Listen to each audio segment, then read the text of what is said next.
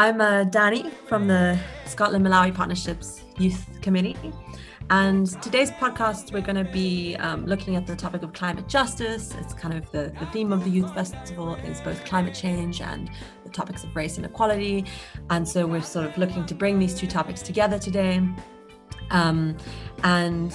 So we're going to, through different perspectives and stories, particularly through the reflections of young people engaged with environmental activism and climate change work more broadly. We're kind of looking to unpack this topic and how it is understood in different contexts, such as between Scotland and Malawi, and different across different lived experiences. So first, we're going to be speaking to someone who has an interesting perspective on this topic, Muti from Baseflow. Hi, Muti. I'd love it if you could introduce yourself and tell us a little bit about how you got involved with climate work and what you're currently doing. Hi, Dani. Thanks. As you said, my name is Muti. My surname is a bit difficult for most people to pronounce. It's Nshema.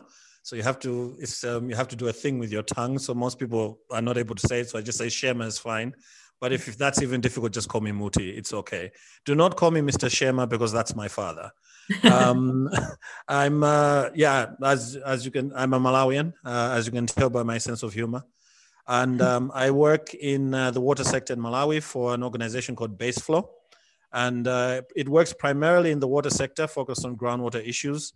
But if I was to categorize what we do in the context of climate justice, we have two buckets of work. I would say it's around resilience building of local communities, as well as social accountability of stakeholders, particularly those that claim to install resilient water supply systems, but that are not actually resilient. So those are the kind of two buckets of work that we do around climate justice. Brilliant, thank you. And I was wondering if you could reflect a bit on the impact that colonization has had on Malawian agency to define the climate crisis in its own terms, to suit its own needs and efforts. What your thoughts are on that? Wow, okay, that's a very heavy topic. It's a question that I've been reflecting on, and I think also within the context of Black Lives Matter, I do understand where this question has come from. And I've been thinking quite a lot about it when you asked it, because it was quite challenging, but it also made me think, is there some impact of colonization on Malawians in terms of their agency? It's funny, as I try to unpack it, you actually took me down a rabbit hole that I didn't intend to go down. And I think for me, one of the things I was asking myself is can we objectively observe the impact of colonization on the agency of Malawians? And I would say not really. Because if you look at the kind of work that we do, particularly the work that I do in the rural communities, like, for example, some work that we do around climate justice just close by here. If you went to a rural person and asked them that very same question, they would probably be confused. And they would wonder, like, what are you on about? And that is because the reality of most Malawians here, they're really struggling with very basic needs, very basic requirements. And the question of whether colonization has an impact on their lives is one that they don't even consider. To them, even think about how David Livingstone impacted their lives right now is a very far-fetched question. Yeah. But I want to take this more from the perspective of some reflections I've had after I saw this question, particularly around Black Lives Matter. I know that, for example, as Scotland, you're going through your own journey in terms of trying to decolonize academia, decolonize development. For example, right now, I know the Scottish government is very interested in trying to listen to Malawians, and that's a very welcome development. And I remember I was asked a question, particularly around the question of Black Lives Matter and decolonization and what it meant for Malawi. And it's very interesting. I thought that would be an easy question to answer, and it wasn't. It was a very difficult question, surprisingly. And I couldn't unpack why it was difficult. Because you'd think it's very obvious. I mean, Black Lives Matter, we understand what that is. We understand what decolonizing is. And I try to ask myself, what does that mean for Malawi, particularly in the context of climate justice? And I struggled, to be honest with you. I really struggled. But I went through, I would call them layers of reflection, really trying to unpack what does that mean for me as a Malawian. And I think I went through 3 layers of reflection that I wanted to just share, particularly around the idea of, let me talk about Black Lives Matter, but I'll come back to decolonization. The idea of Black Lives Matter is one I think as a people, as global citizens, we agree is an issue that we need to tackle, looking at how segments of the society that have been sort of objectified or forgotten in the economic growth, the neoliberal economic growth that we've witnessed. It's making us think about those things.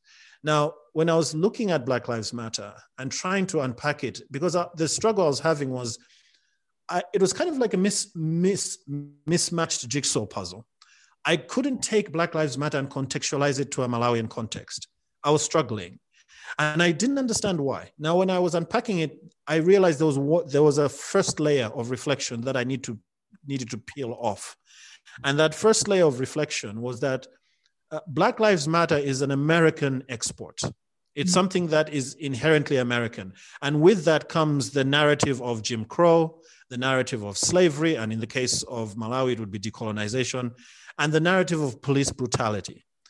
Now, all these things are important, but they're by and large important to the American experience. That's not the experience of Malawi. That's probably not the experience of the United Kingdom, but obviously you'd be better placed to comment on that.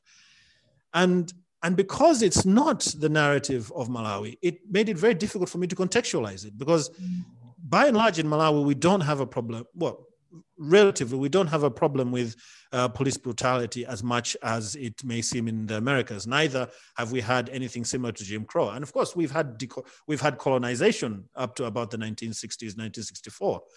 But still, exporting this American version of oppression, I realized was the first problem, was the first layer of reflection I had. I said, no, I can't import that. That's an American narrative. That's an American idea. So that was the first layer that I got past. I realized the first thing I was struggling with was this is an American narrative. And obviously that's not Malawi's story. That's not Scotland's story. And to take it wholesale would be a mistake in that regard. Now, and from there, when I peeled off that first layer, there was a second layer that I encountered, which was a bit more problematic. The second layer actually had to do with, it's kind of connected to the American experience, which is that Black Lives Matter is inherently about Black people versus white people.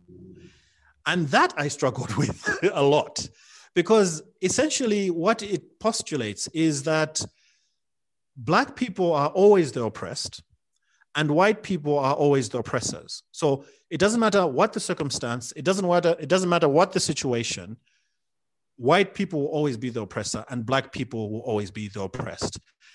And I didn't agree with that premise. I didn't agree with that paradigm for various reasons. Because if you assume always, you're a white person, and to assume that by virtue of your skin color, you are an oppressor, when I know nothing about you, I know absolutely nothing about your history. I know absolutely nothing about what you have gone through. And for me to assume you're an oppressor, it's kind of arrogant of me to suggest that. But the problem with assuming that someone is an oppressor, someone like a white person, for example, who wants to do better, who wants to be an ally, would then be forced and would struggle with that, because then they're like, okay, what do I do if I'm an oppressor? Now, what is happening, and this is something I think a lot of white people are struggling with, is that if you want to help, like you want to help with racial equality, and that's all fair and good. You want to support, for example, climate justice work in Malawi, that's fair and good. But the moment you want to do that, you're accused of being a white savior. Okay, that's the first bind you're stuck in. And then if you choose to not do anything because you want to give Black people like myself the space to speak, you are accused of white violence by virtue of your silence or by propping up white supremacy. So as white people, you're kind of stuck in a kind of bind by virtue of you being called an oppressor. So even if you want to make a difference, you're kind of stuck either way. and then even if you want to absolve yourself of your white guilt or your supposed white privilege, it then becomes about you. It's not really about racial equality because you're more concerned with yourself and saying, well, I feel this white guilt. Can you absolve me of it, dear black man? And that's also self-centered. So, and that's the problem if you look at white people as purely the oppressors. It's a problematic position. However, the suggestion that black people are universally oppressed or people of color are universally oppressed is itself problematic, because then what it does is that any person of color will assume that therefore they can be absolved of any responsibility for their life circumstances. In the case of climate justice, for example, going to the decolonization question you asked earlier, how is colonization responsible for the climate justice problems we have now? If you actually go out into the field and look at the deforestation that's happening, it's not white people that are doing that. It is black people that are doing that. It's Malawians in this case. If you look at, for example, there was a recent case in Malawi where an undercover reporter uncovered a syndicate where people are smuggling charcoal, which is illegal, by the way, and the police are in on it. No white person was involved there. It was black people that did that. Now, if you say that black people are always the oppressed, you give them an excuse to say, well, then I'm not responsible for my actions because I'm the one who's oppressed. And that's the basic fundamental problem with that. And also it nullifies any agency they have. And this goes to the agency question, because if we claim that the problems that black people have in modern times are because of things that happened 100 years ago, then I can gladly blame you for all my problems. because then I have no agency, because you've told me I have no agency. And you've also told me that, well, I can be absolved of any problem or any of my decisions or outcome of my decisions by virtue of my skin color. And that is problematic.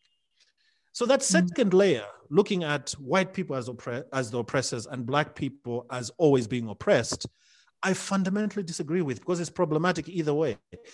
And what kind of a world would we have if we only looked at people by virtue of their skin color or judged them by virtue of their skin color? I don't want to live in a world like that. I want to look at you, Dani, as Dani. You're just a person who happens to be a woman and who also happens to be white. That's all that should matter. What should matter is that you're a human being. And the third and final layer, and I think this is where I'm at right now, is that Black Lives Matter and decolonization and all these things, what is the purpose? What is at the core of these things? And I think it's two fundamental things. And this is where I've settled at now. I don't know where I'll be tomorrow. Number one, it's about empathy. And number two, it's about accountability. Decolonization, trying to decolonize the past and looking at the past, is really looking at how can the things that were perpetrated on Black people we can attribute the current state of things to the past. And I don't think there's anything wrong with that.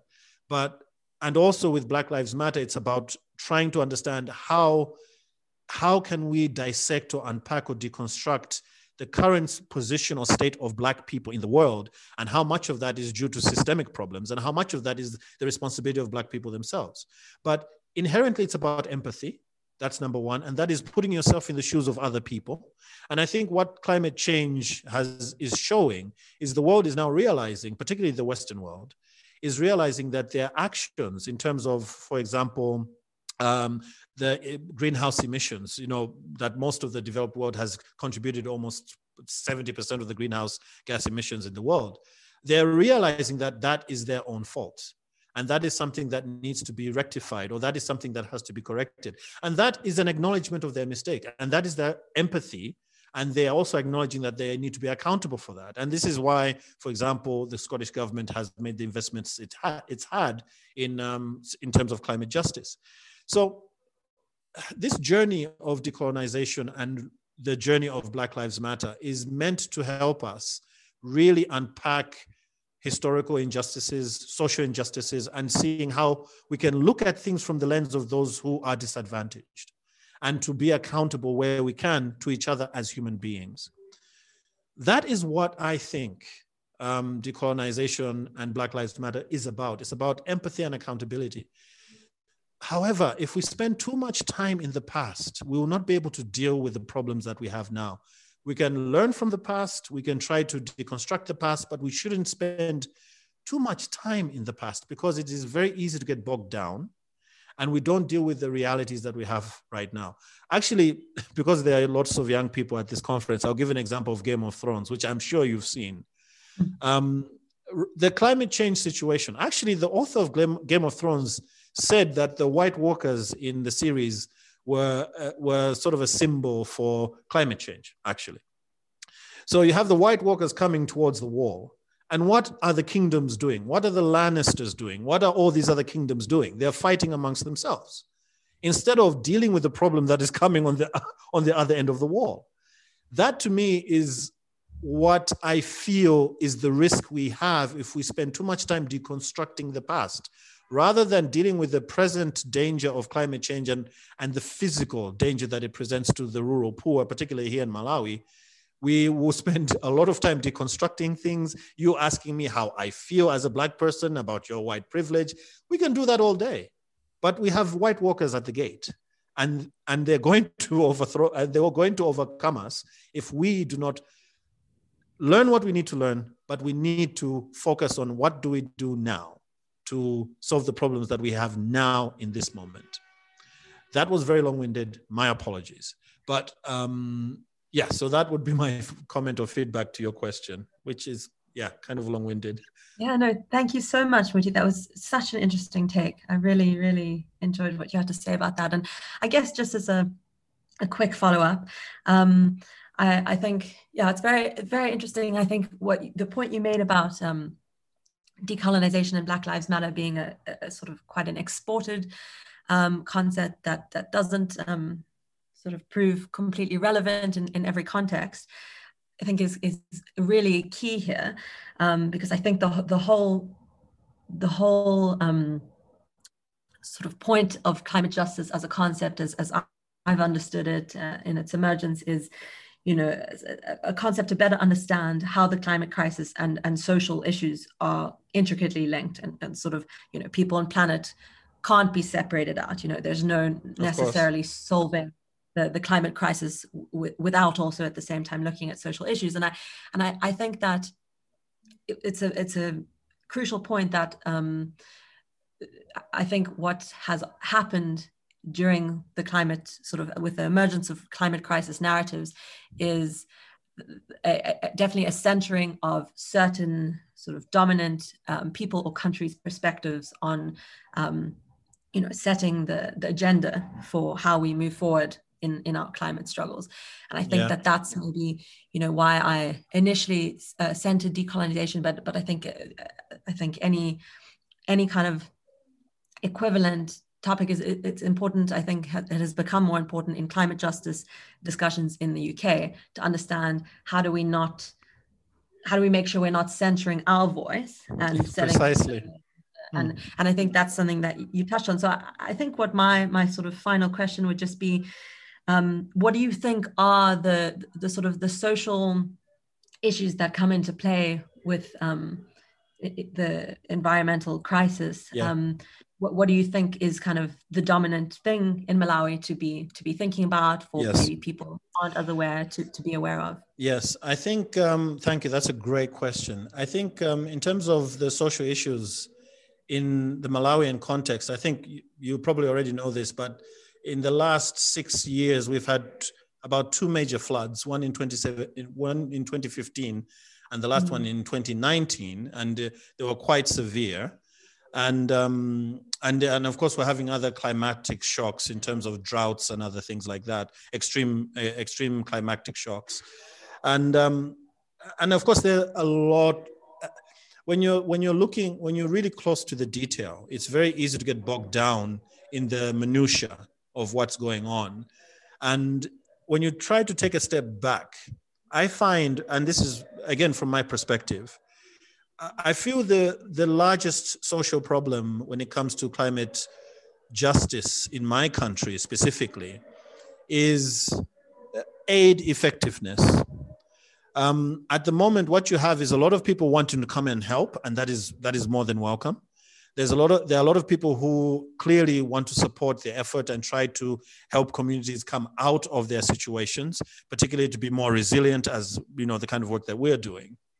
But what is happening is the aid that is coming in is not being applied effectively, because what's happening is you've got so many actors operating in isolation of each other.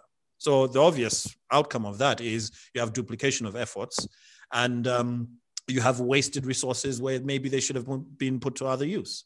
And this is something I see all the time in my work. But there's been another outcome of that, which is quite disturbing. And this is something I've seen firsthand. What we've done by being uncoordinated with our aid efforts, and particularly when it comes to dealing with, in terms of humanitarian efforts, trying to deal with climatic shocks, resilience building. The major problem I've seen is we have created dependencies on us in the rural communities. I want to give an example of what I mean. In one of the, maybe I can give an example of what's happening further south. About 2 years ago, a local chief in a certain village actually told organizations that wanted to come in and support. He specifically told them not to support certain households in his village. And when he was asked why, he said, well, during the last flood, they were told to move and they didn't. And they're choosing to stay where they are. And the reason why they're choosing to stay where they are is because they know that every flooding that happens, NGOs will come running to help. So what's happening is we've incentivized a very perverse behavior where people do not want to be resilient because they know they'll get resources in return. And again, in some of the work we've done, I've presented this to the Scottish government in some of our reports, where we are trying to make people resilient, but they do everything in their power to not be resilient. So for some reason, I'll give you one specific example. We were trying to help a community do irrigation farming. So we're trying to this new method of irrigation farming, and we trained them. We did all the training and such.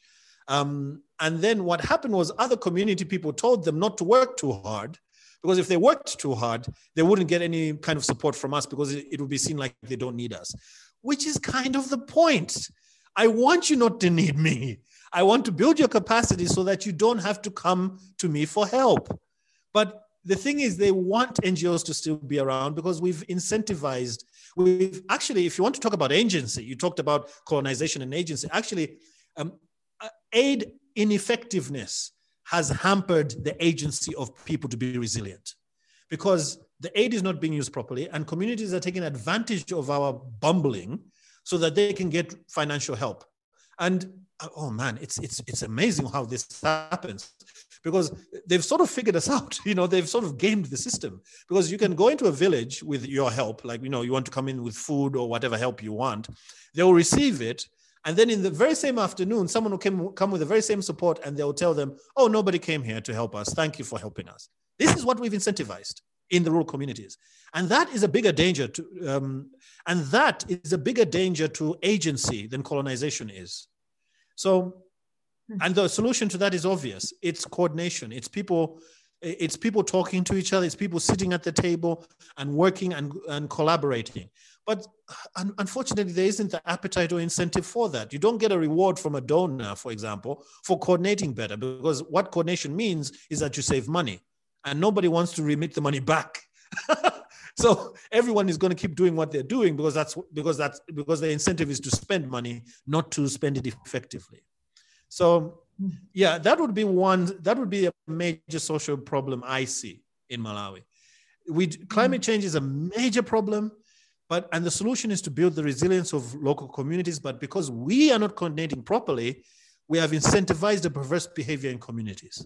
And that is why almost every 2 or 3 years when we have a major flood, it's the same story.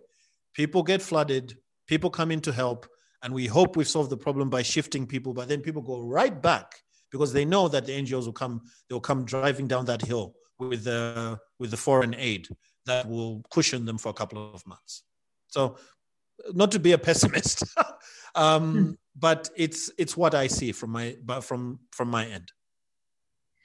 Yeah, thank you. So fascinating. So better, more coordinated aid efforts, and then I suppose also efforts that assist the sort of the building of people and communities' own resilience, as opposed to the charity, the typical charity model of sort of top-down approach. That's precisely fascinating. Thank you so much, Muti. But if I was going to add one last thing, a simple sentence. The question of what does Black Lives Matter mean for Malawi? Actually, the slogan shouldn't be Black Lives Matter. In Malawi, I think the slogan should be Black lives must matter first to Black people. That is particularly important to me because, like I said, the American export of racism, slavery, it's relevant to the American experience, and that's fine. If we were to contextualize it in Malawi, it has a completely different form. It has the form of tribalism, for example, which is very subtle, to be fair. It's not like, it's not something that you as a foreigner would notice, but someone like me, I see it all the time. And it influences decisions, it influences allocation of resources, support, even in the climate justice sphere. So if anything, in Malawi, what does Black Lives Matter mean? Black lives must matter to Black people first, before we start demanding white people to care about Black lives. Black people need to care about each other first. That would be the last thing I say.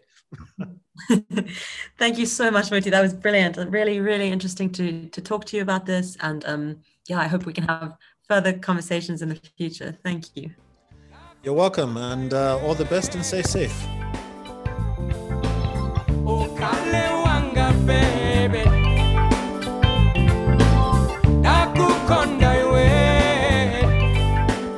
And now we're going to hear further reflections on this topic from a climate activist based in Scotland.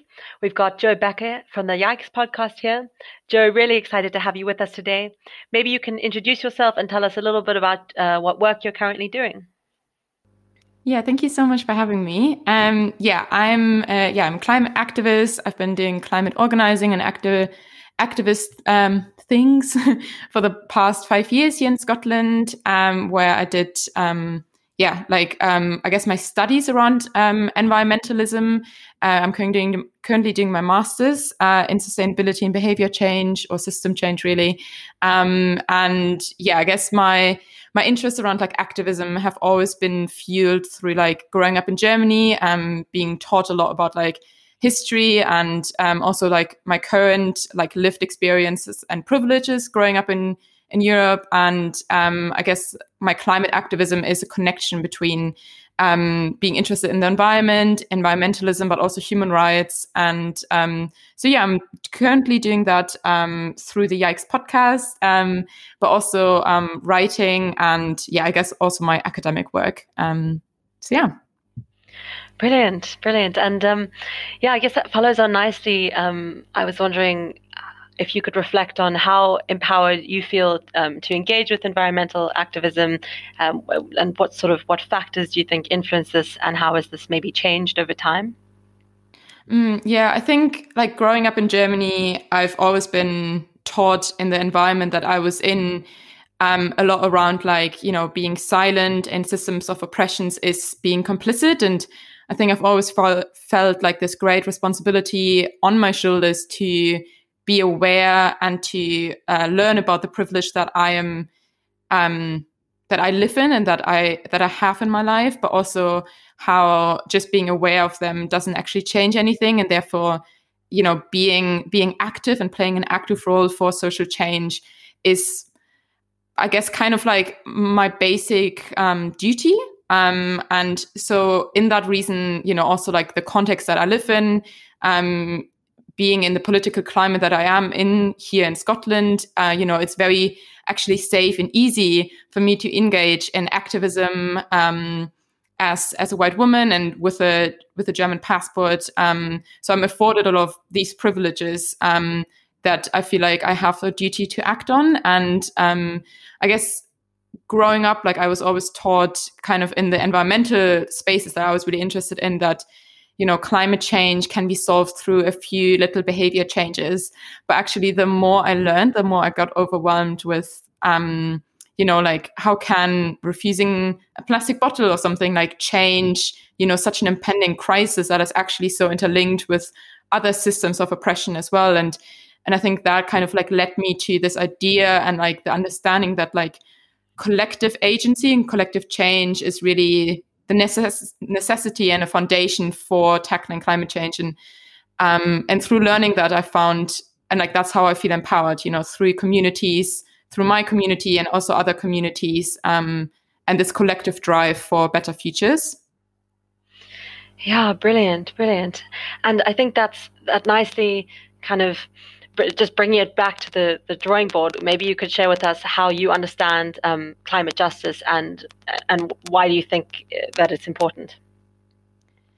Yeah, I guess, you know, when we look at like sustainability, obviously such a buzzword, I always think of like sustainability as more of like we're trying to kind of reduce environmental pressures or environmental harm.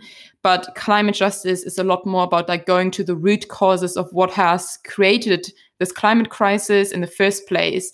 And a lot of that looks at the historic and the current injustices around capitalism and patriarchy and colonialism and gender and racism. And so like, you know, looking at the intersections and how the climate crisis is not just a product of, but also a target for other injustices, and how we can use this, like, you know, collective approach to tackling these crises, because in the essence, like, climate crisis is just an aggravator of other injustices. And, you know, while there are obviously like different degrees of how people are right now experiencing the climate crisis, obviously it's real in all parts of the world. But when we look at who are at the forefront, it's those countries and those communities that have historically been exploited, and also, you know, currently are still not experiencing the justice that other people have. So for me, like, climate justice is exactly like speaking to those historic and current justices, and also looking at like future generations, obviously, and how, like, if we don't act now, that there will be a further colonization of future generations. Yeah, brilliant. And I really love how you focus on sort of collective action. And I think that reminds me of in this conversation I had earlier with Muti. He spoke to the way in which movements and theories like decolonization and Black Lives Matter, have dominated certain conversations globally. Don't always make that much sense in a Malawian context. At least that was his opinion. And I guess the reason for this sort of dominance, as he called it, is, I suppose, largely as a result of the fact that, you know, certain structural inequalities are so pervasive and widespread that we do need tools sometimes to highlight and make sense of them. But of course, there are also ways in which we have to acknowledge where there is not a universality and where we've maybe dominated certain agendas over others. And I was just wondering if you could, reflect a bit on how do you think we can make sense of this point that Muti made in terms of climate justice.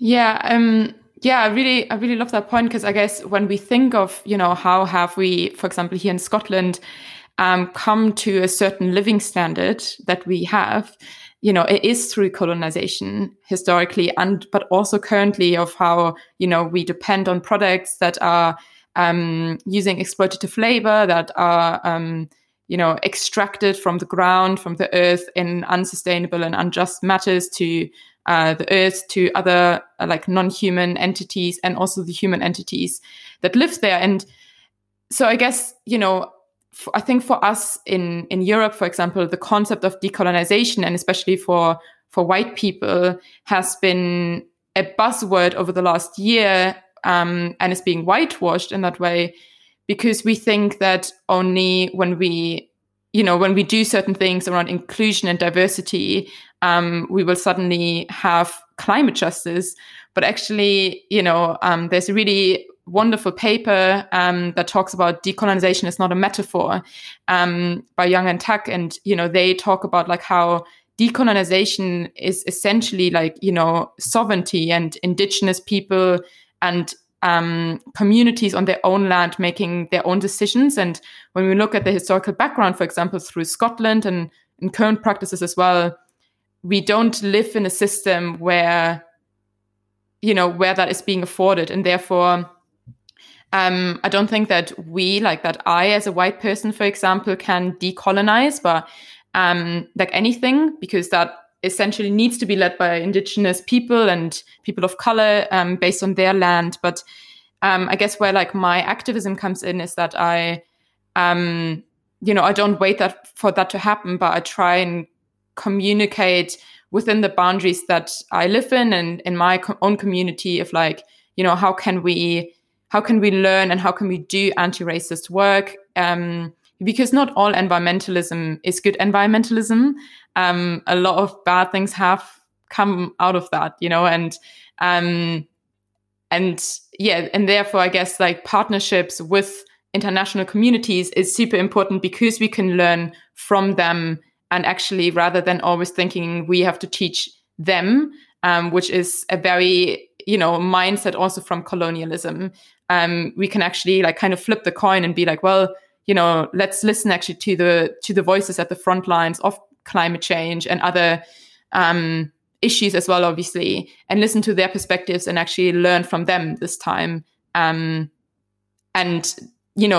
Like less theorizing of justice and more practice of justice.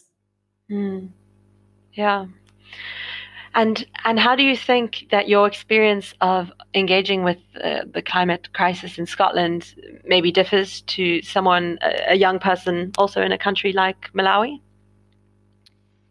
Yeah, I mean, obviously, while climate change exists in all countries, Malawi is so much, like so heavily already impacted by the climate crisis compared to Scotland, and is one of the frontline countries. And therefore, I think the realities are so different where, like my entire livelihood here is almost a bit sheltered when thinking about the climate crisis. And we see that also in the way that our country, for example, speaks about more future generations, where in Malawi is already the current generation that is suffering immensely from the climate crisis. So I think in many ways, like we have here in Scotland, we have so much to learn from the people and how they are managing, to live in super unstable conditions surrounding climate. Whilst also obviously applying this to our own context and looking at like how can we in the short term, manage our kind of resources and consumption levels whilst thinking about the bigger picture and building these alliances. Yeah, brilliant. And I think that's the last sort of thing I want to ask following on from that is what you believe to be important going forward in climate justice work, in thinking about what opportunities there are for two countries like Scotland and Malawi to learn from each other, and how might sort of a partnership like this one improve access and agency in climate change efforts? Yeah, something that like I keep on coming back to is a quote by Ahmed, who said that there's no guarantee in being just in the pursuits of justice. And like for me, I think like climate justice work is, while it's a concept and while it's work, but it's also like a personal, I guess, like practice for me that I constantly reevaluate, like when and how I can, learn from people at the front lines, how I can, best create conditions here in Scotland in the context of, advocating for climate justice for our communities, but also, building better coalitions globally.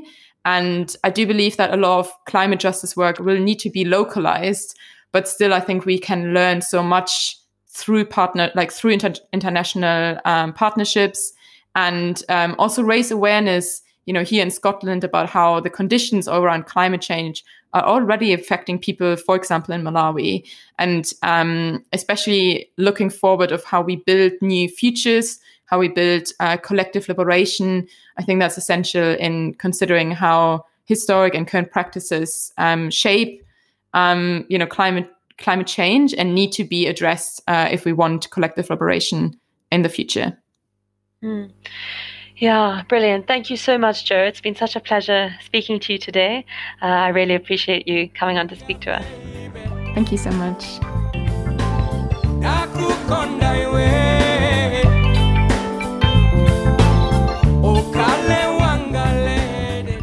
We reached out to other young people involved in climate work in both Malawi and Scotland, and we'll share with you some of the most interesting inputs. You'll hear first from Waiwawu Samba, who is a young climate leader working with our sister office in Malawi, the Malawi-Scotland Partnership. Then we speak to Tionge Angela Banda, a personal development coach and a participant of the Rotary Youth Leadership Award based in Blantyre, Malawi. Finally, you'll hear from Ruby, a high school student based in the south of Scotland who is involved in sustainability partnerships and who recently spoke with members of the Scottish Parliament on climate issues, representing the young perspective. Hi, I'm Waiwawu Samba from Lilongwe, Malawi, and I'm a climate change young leader and the Malawi-Scotland Partnership. I'm passionate about youth empowerment and environmental sustainability because climate change is affecting young people living in rural areas, most of those depending on natural resources here in Malawi. So I decided to stand up and raise climate change awareness to young people living in rural areas so that they can adapt to climate change to reduce the negative impacts of climate change. I volunteer with different organizations like MASIP to raise climate change awareness among my fellow young people, to plant trees and to manage waste. I promote climate smart agriculture and conduct climate change research experiments. My involvement in different climate change work in Malawi and my involvement in environmental activism has made me to realize that all people and communities have the right to equal protection and equal enforcement of environmental laws and regulations. And more effort is needed in Malawi in environmental activism if environmental sustainability is to be achieved.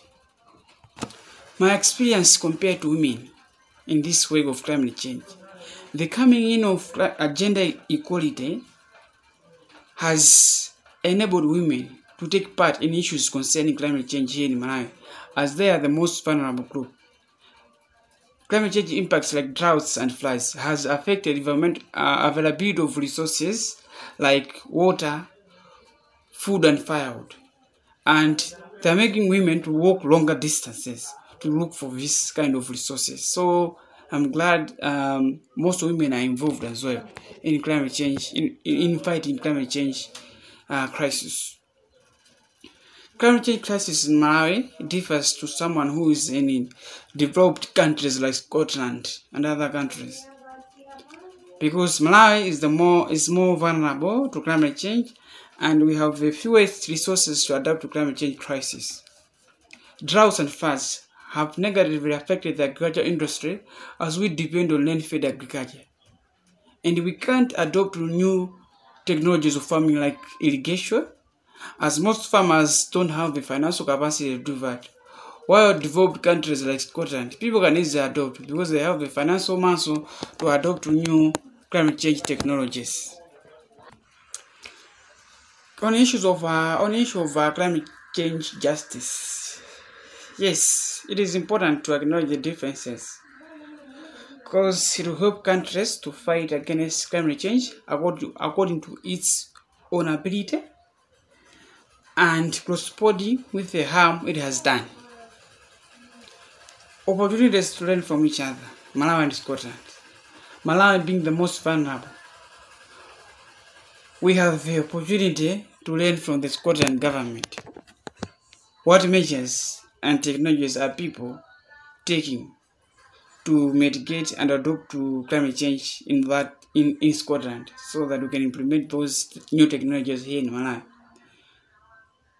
On COP26, in events like this, Malawi, more negotiation is needed. Malawi needs more support and investment in climate-smart agriculture and clean energy. And we encourage more negotiations so that more support is done. Youth in Malawi are more innovative when it comes to climate change technologies. What they like most is the financial muscle to publicize their initiative. And it is an opportunity in events like this to allow youth in Malawi to display their technologies so that they can be publicized. Youth voice in Malawi has to be heard in big events like this. And I'm glad that the government of Malawi is taking some steps in making sure that youth are consulted on some of the issues that will be presented at COP26.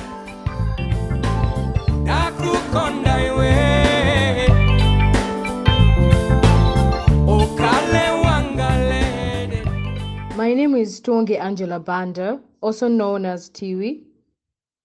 How did I know, or how did I get involved in climate work? I got involved in climate work through a leadership program that was held in Malawi between the partnership Malawi and Scotland. It was a youth leadership award organized by Rotary Club called Rotary Youth Leadership Award. I was lucky enough to be a part of the participants that went there to learn so much about climate change. At first, I was a very ignorant person. I did not really pay attention to climate until I went for that leadership training and came back. I came back with so much knowledge and I just wanted to do more. That's how I got to know about climate work. Why did I get involved in climate work? I got involved because I saw what I did not previously see. So being out there and getting engaged with the community, seeing the whole process of how a tree blossoms from being a seed into what we see, and how much it benefits us as people, and how so well we connect with nature, really got me inspired to be connected to this. At the same time, I'm just naturally a person that loves nature. So being involved in such activities is so welcoming for me, and I feel like I am supposed to take care of nature as it already takes care of me. How empowered am I to engage in environmental activism? I'm so empowered because the very first thing I look at when I visit a community is how clean the environments are. What factors do I think influence this? The consciousness and awareness I was brought to light. Civic education. Civic education is a very, very huge factor that influences my action, ability to be able to see. How has this perhaps changed over time? For me, it hasn't really changed. In fact, it's put me in a position where I'm able to do even more. Like I have a project at hand that I would like to work with Yohane Banda Foundation to put Ntopa community together right here in Atlanta in Bangwe, so that we can be able to take out all of the plastic that is in their environment as one way of teaching the community on how to be responsible. This survey was held and was done through a street kids assessment. But during the street kids assessment, we saw that the irresponsibility is not only coming at an individual level, family level, but at a community level. The ability where they're able to take care of the environment. So that is, for me, it hasn't really changed over time, but it has just given me the zeal and passion to even do more and further. How do I think my experience engaging with climate crisis in Malawi differs from somebody living in Scotland? Well, it's a very big difference. The biggest challenge, I think, I would say in my experience is that nature is viewed as a race thing. So it's not necessarily, okay, in short, not to be offensive, but then nature is claimed to be a white man thing, a white man thing. So it's white people that are fascinated about nature, and Black people just feel like it is nothing. So how we take care of the environment also differs from how a person living in Scotland might take care of environment, depending on the knowledge and the type of experience with the environment they've had. So I think environment itself and the knowledge and perception of civic education one has a very big role on what happens here. So I would say there's a very, very huge gap, and there's so much that needs to be done for people to realize that climate is something that we can all be responsible and take care of. The planting of trees and all of these things. And one other point on that is that I look at Malawi and I look at a lot of things that happen and how a lot of things are not on social media. A lot of things are not really advocated that much, and then a lot of people are not following. So if an opportunity where social content is made available and advocated much, so that a lot of young people can have an awareness, like we have a Malawi Scotland partnership, we have this and that. If you ask a lot of people around here, they'll tell you they have no idea. But so I feel like that is an opportunity that can be created so that a lot of young people can be engaged in these activities, because young people are the ones that have to take so much responsibility into planting more trees, into making sure that we're not putting down all of these things.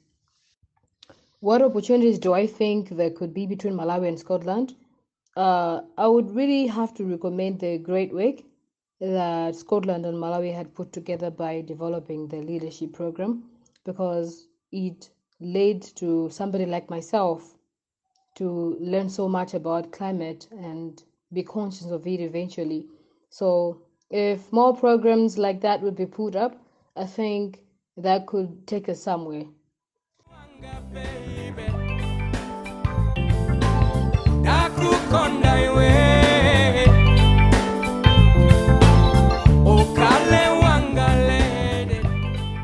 Hi, I'm Ruby, I'm 17 and I'm in S6, which is the last year of high school in Scotland.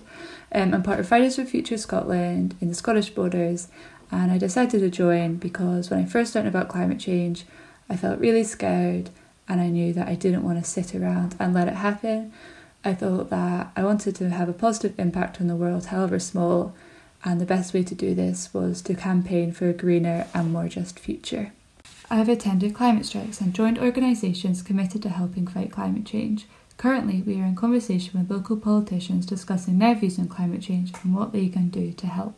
I live in quite a rural part of Scotland, which means that it is harder to come together with other like-minded people, and there are also certain barriers to becoming greener that aren't there in more populated areas. As a Scottish citizen, I recognise that I have a lot of privilege which I can use to change the climate. As an individual, I feel I can reduce my carbon footprint through my consumer choices. Politically, I recognise that Scotland has a small impact on overall carbon emissions compared to the bigger countries. However, we have a big responsibility to reduce our impact, and I do feel like citizens will play a crucial role in that. I think that what must happen in Scotland is that people must all take individual responsibility for our actions. We have to recognise and acknowledge the true cost of our lifestyles on the planet, and use our privilege to make more sustainable choices and pressure the government to do the same. Having our views listened to seriously and not being tokenised or infantilised. Also, using social media definitely engages and reaches more young people. We could work internationally by creating personal connections with people abroad. We could learn about the other's culture, activism or struggles and use that to decide together how best to support one another. There's probably many ways to work internationally, but we have to make sure that the conversation isn't dominated by a few countries. That was 3 young voices from Scotland and Malawi. It was great to hear the inspiring work that they're doing. A huge thank you from myself and the Scotland-Malawi Partnerships Youth Committee to everyone who contributed to this conversation. For me, this served as a humbling reminder of how varied our experiences and understandings of the climate crisis and social justice issues are, and how much we can learn from each other and build more empathetic and nuanced narratives going forward. Sometimes the fear of using the wrong language or saying the wrong thing can prevent people from engaging with these topics. And This can especially be true for young people and across different cultures. I hope this podcast and our conversations going forward can cultivate an environment where young people can feel empowered to engage in conversations like these. We'll pick up on the key takeaways from today's podcast at Young Voices on Climate Justice, a webinar where I'll be hosting discussions between some of today's speakers and more. If you've missed that on the 18th of March, you'll be able to catch the highlights on the Scotland-Malawi Partnership's website. If you have any reflections on today that you'd like to share, engage with us on Instagram at ScotMalawiYouth. My name is Dani Legis. I've been your host today, and I look forward to hearing your thoughts and reflections on this.